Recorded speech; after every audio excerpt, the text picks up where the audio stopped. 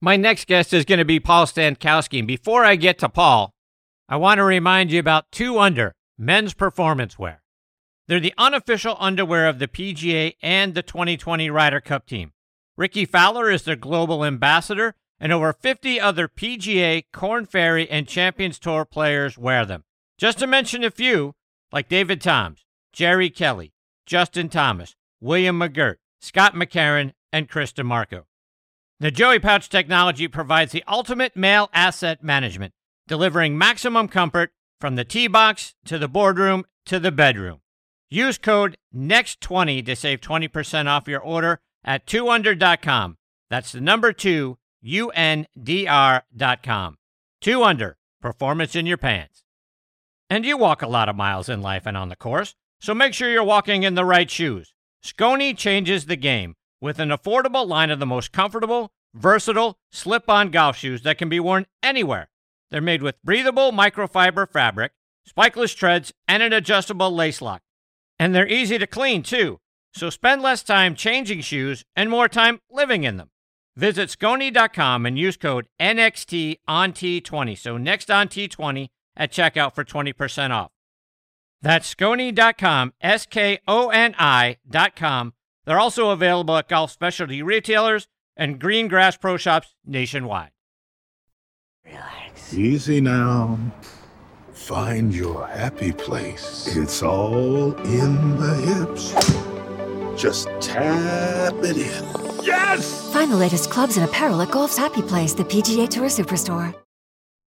All right, now back and making it an even dozen times with me on Next on the Tee is Champions Tour pro Paul Stankowski.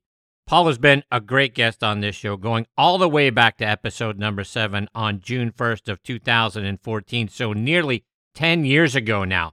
I always look forward to get to spend time with Paul. He's a fantastic guy, and he's been a wonderful supporter of this show. It means a great deal to me. Let me remind you about Paul's background. He's from Oxnard, California, started playing golf at the age of 8. He attended the University of Texas at El Paso, where he was a 3-time All-American. Paul won the Western Athletic Conference Championship in 1990. He turned pro a year later in 91, got his first pro victory at the 1996 Nike Louisiana Open. He backed that up by winning the very next week on the PGA Tour here in Atlanta at the Bell South Classic, becoming the first player in history to win on what is now the Korn Ferry Tour and the PGA Tour in back-to-back weeks. In all, Paul has 7 professional victories and 31 top 10 finishes. We can now see him playing out on the Champions Tour like I just did this past weekend at the Mitsubishi Electric Classic, where I got to spend the best half hour of the year so far walking a couple of holes with him. I give Paul a lot of credit. You hear me talk about it every time he comes on the show because, like I mentioned earlier, he was on show number 7, so he agreed to come on a show he never heard of with a guy he never heard of, which is absolutely fantastic. Tells you all you need to know about Paul Stankowski, and I'm very thankful he is back with me again tonight here on Next on the Tee. Hey, Paul, thanks for coming back on the show. Yeah, I'm doing well. I'm stunned. Episode 7 was when I was on first. That was early. That was back when probably nobody had heard of you either, but you turned yourself into a rock star. I don't know about that, but I give you a lot of credit for coming on a show that you never heard of almost now 10 years ago. Amazing stuff, and I can't thank you enough for that. No, it's fun. I love being on your show. As I said, that first week, you're the most prepared guy on radio, and from an interview standpoint, you're the best. So that's why everybody wants to come on your show, because you're really good. I appreciate you saying that, my friend. So, Paul, it was great getting to spend some time with you the other day. You played really well this past week at the Mitsubishi Electric Classic. Great final round. How are you feeling about where your game's at? Well, I feel pretty good. I've played a lot of golf, so I like where my game's at. I'm a little gassed. This is the 4th week in a row for us, so this is a tough stretch for a bunch of guys over 50 to compete 4 straight weeks. And Chris, back on the PGA Tour, I missed about half my cuts, and I didn't play in very many pro-ams because I wasn't an elite player for most of my time. So toward the end of my career, I'd show up on Tuesday, I'd play 9 holes in a practice round, I'd have a light Wednesday, I'd play Thursday, Friday, I'd probably miss the cut half the time, and I was home. So 2.5 rounds of golf, and on the Champions Tour, we play a lot more than that, and there are no cuts. So you're playing for 3 straight days, plus a couple pro-ams, and I've played more golf here in the last 2.5 years than I probably played in the 10 years prior combined. So safe to say, I'm a little gassed, but I do feel good about the way I'm hitting it. I'm thankful for ice baths and some medication that like anti-inflammatories. But like I say, great final round, 66 in the final round here, and TPC Sugarloaf is no joke of a golf course. The undulation changes, the elevation changes. It's a tough little golf course, and to go out there and shoot 66, it's got to build some momentum for you. You got to feel good about that last round. I do. I played solid all 3 days, but unfortunately I made some mistakes. The rounds 1 and 2, and I made a triple bogey in the second round on I hit driver pitching wedge, and at one point my ball was about 12, 13. We'll say it was 14 feet from the hole, and 30 seconds later it was 40 yards back down the fairway, and hit that 40-yard shot about 13 feet too short, and it came back 3 yards behind where I was, so 43 yards away. And the next one came about 15 feet short, came back about 3 feet in front of me, and it would divot. And I got that one on, 2-putted for a smooth triple bogey, and those kind of things hurt. And you can't waste shots on this tour. There's a lot of really good players, so I do feel good about the way I played. It was nice to shoot 6 under par, bogey free on Sunday, and I think I just need to clean up mistakes, and bad shots are going to happen, but you got to be strategic in your bad shots, and you can't short side yourself and put you in bad spots. And so I seemed to have been doing that of late here. The last couple tournaments, I've made some mistakes, but I've also hit a lot of really good shots, and so I am encouraged with the way I'm striking it. And if I can clean up the messes on aisle 10, we might be all right.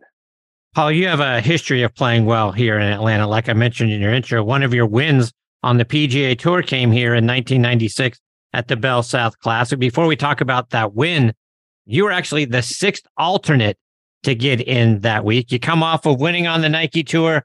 Now you're a 6th alternate to get into the Bell South. Talk about what it was like just trying to get into that event.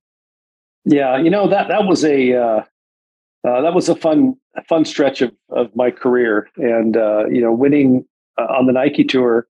I missed every cut on the West Coast in '96, and then went to New Orleans, or went to the Honda, missed the cut, and showed up in New Orleans, and finally made a cut.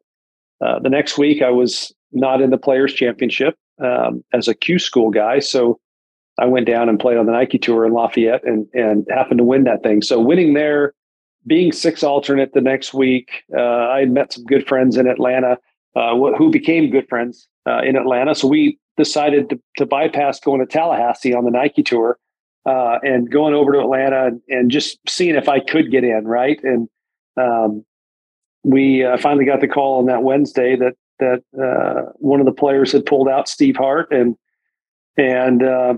I jumped into his spot, and just kept the good times were rolling at that time, and made a lot of putts and beat Chambly in a playoff. So, golf is weird.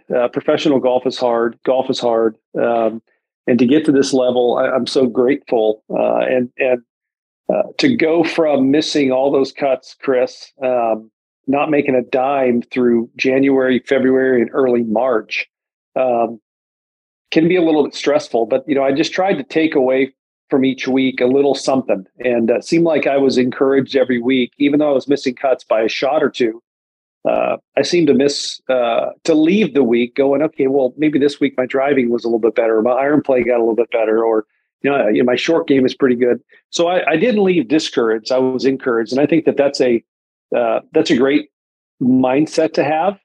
It's not something that you can just turn on, though. I'm just grateful that was my disposition, if you will, during that stretch. But that being said, I didn't see a win on the Nike Tour coming the week in Lafayette, and I for sure didn't see a win on the PGA Tour, my first ever. But when it happened, it was like well, I mean, it was just a shock, really. Like, okay, wow, this is what I dreamed of doing my whole life, and I got to do it, and that opened up a ton of doors over my career. And I'm sitting here at 53 years old playing the PGA Tour Champions. Really, I look back to that week in Atlanta at the Bell South at Atlanta Country Club and think, wow, that was the springboard to playing after 50.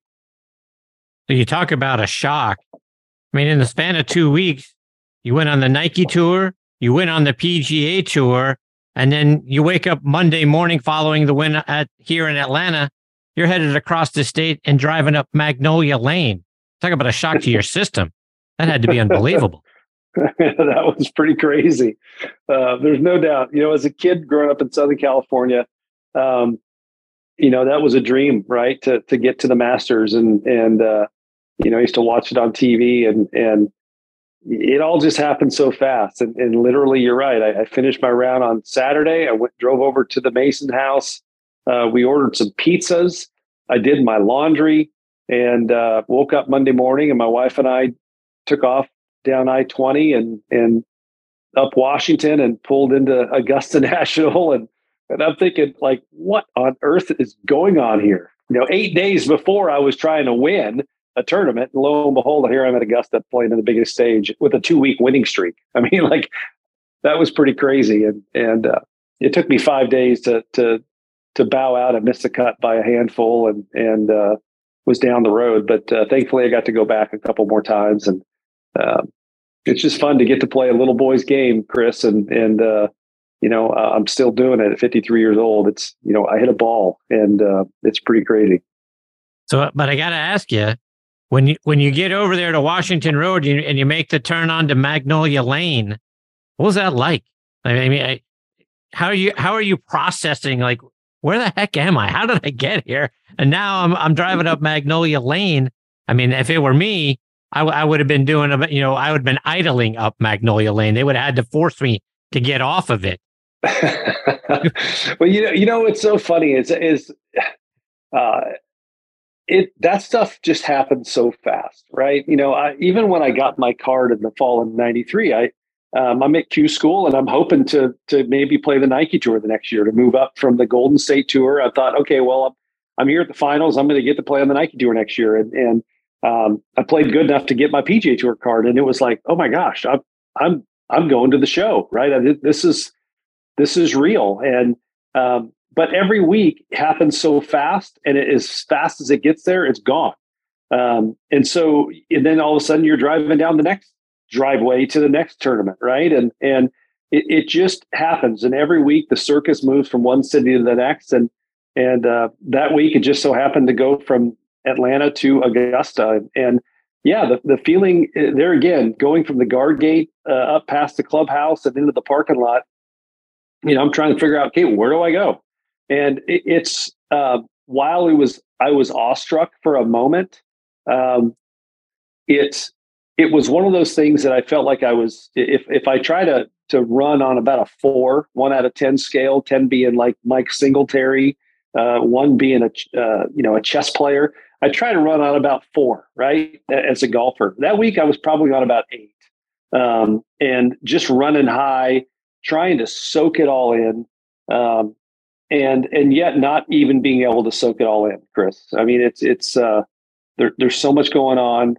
I actually had a kink in my neck, so I couldn't even play practice rounds. I walked them for a couple of days and hit a bunch of putts and chips and tried to learn the golf course as best I could without hitting shots. But that is the one event in my mind. It's the one event. Obviously, it's the same venue every year, Augusta National, and it was dreamy. My mom and dad made the drive from Fort Myers over to watch, and my dad was blown away, and my mom was blown away. So, I mean, it was such a big deal.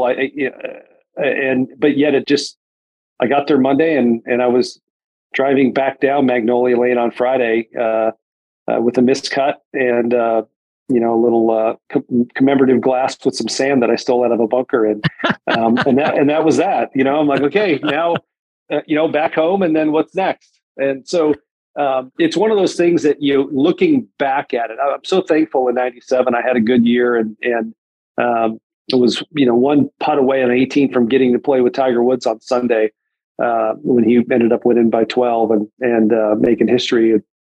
But they keep replaying that thing every single year, probably 10 or 15 times a year. So I get to watch it every year. So I can't forget that one.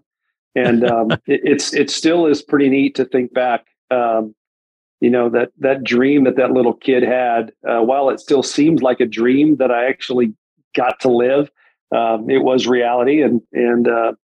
But yeah, that was a long time ago. So I got to ask you, because there's lots of stories of fans trying to steal sand out of a bunker at Augusta National. How did you do it, and where is it?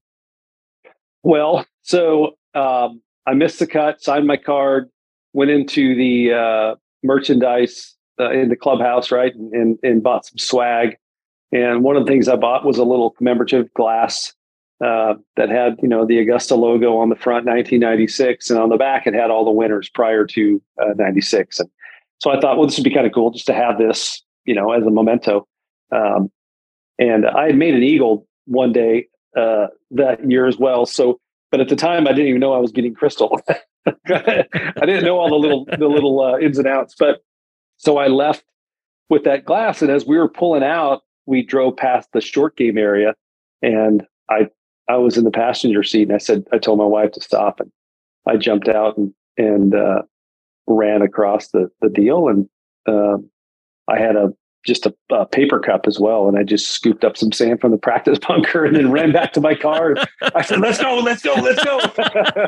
and we got out of there. So I did indeed steal it. When I got home, it's sitting in my office at home, still with the sand in the glass.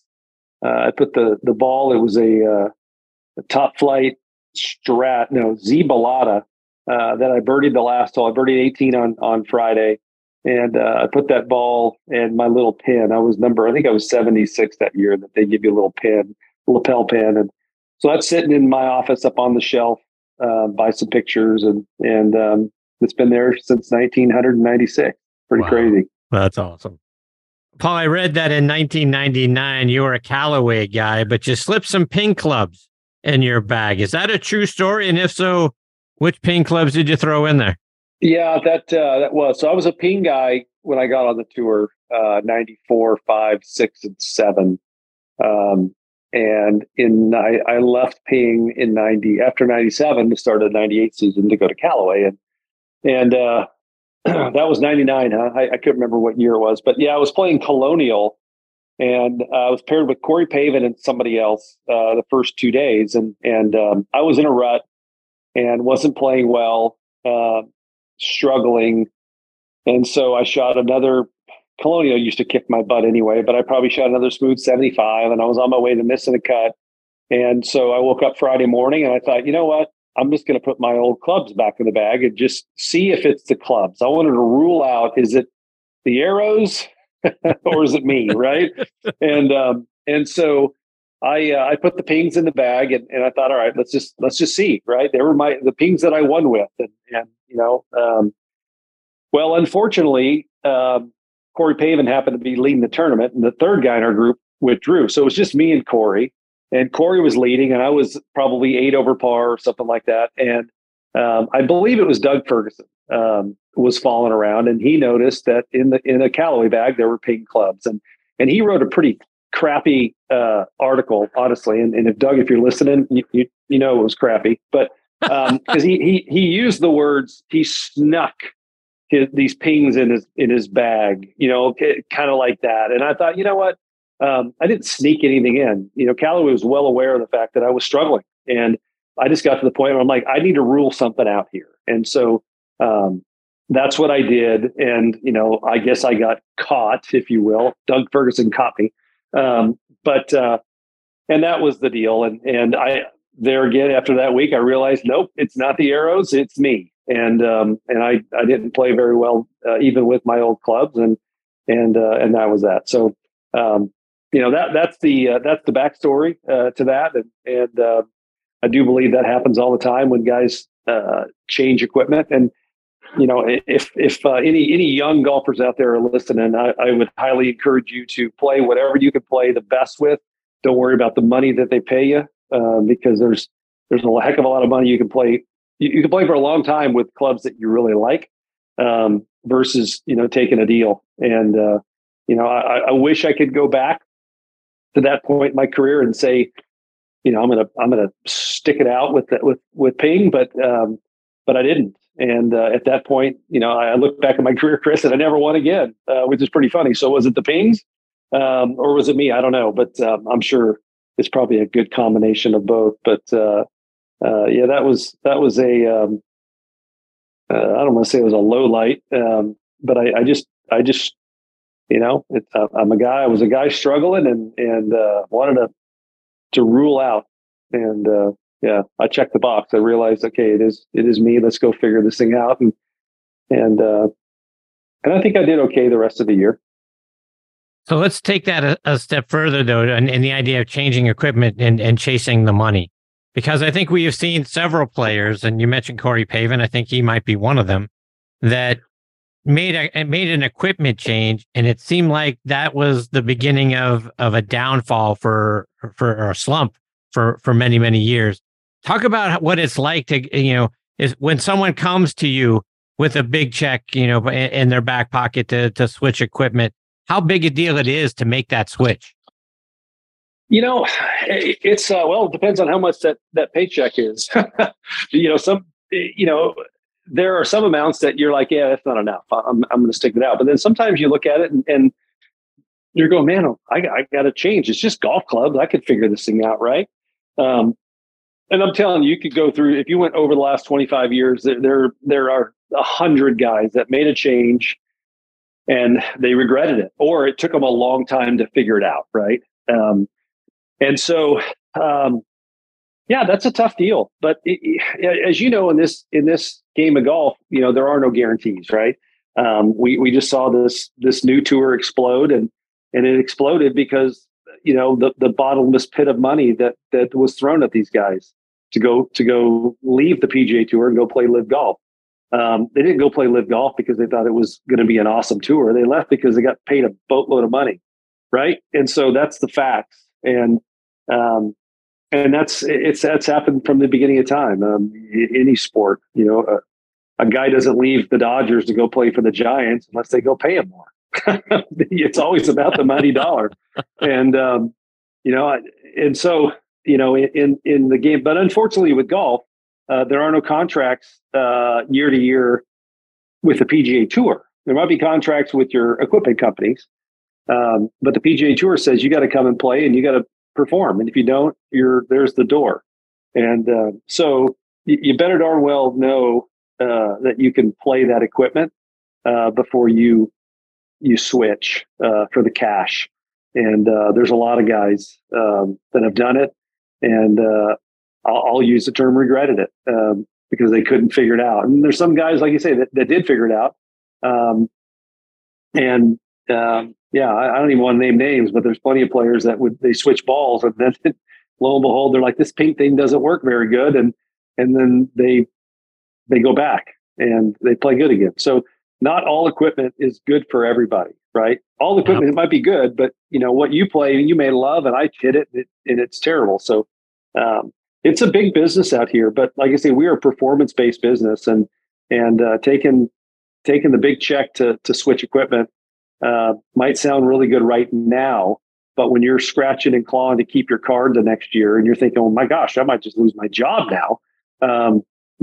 What you got paid probably wasn't big enough to last for the next 15 years of your life. So it's better to stick with what you got and go make your money on the course. That's my theory.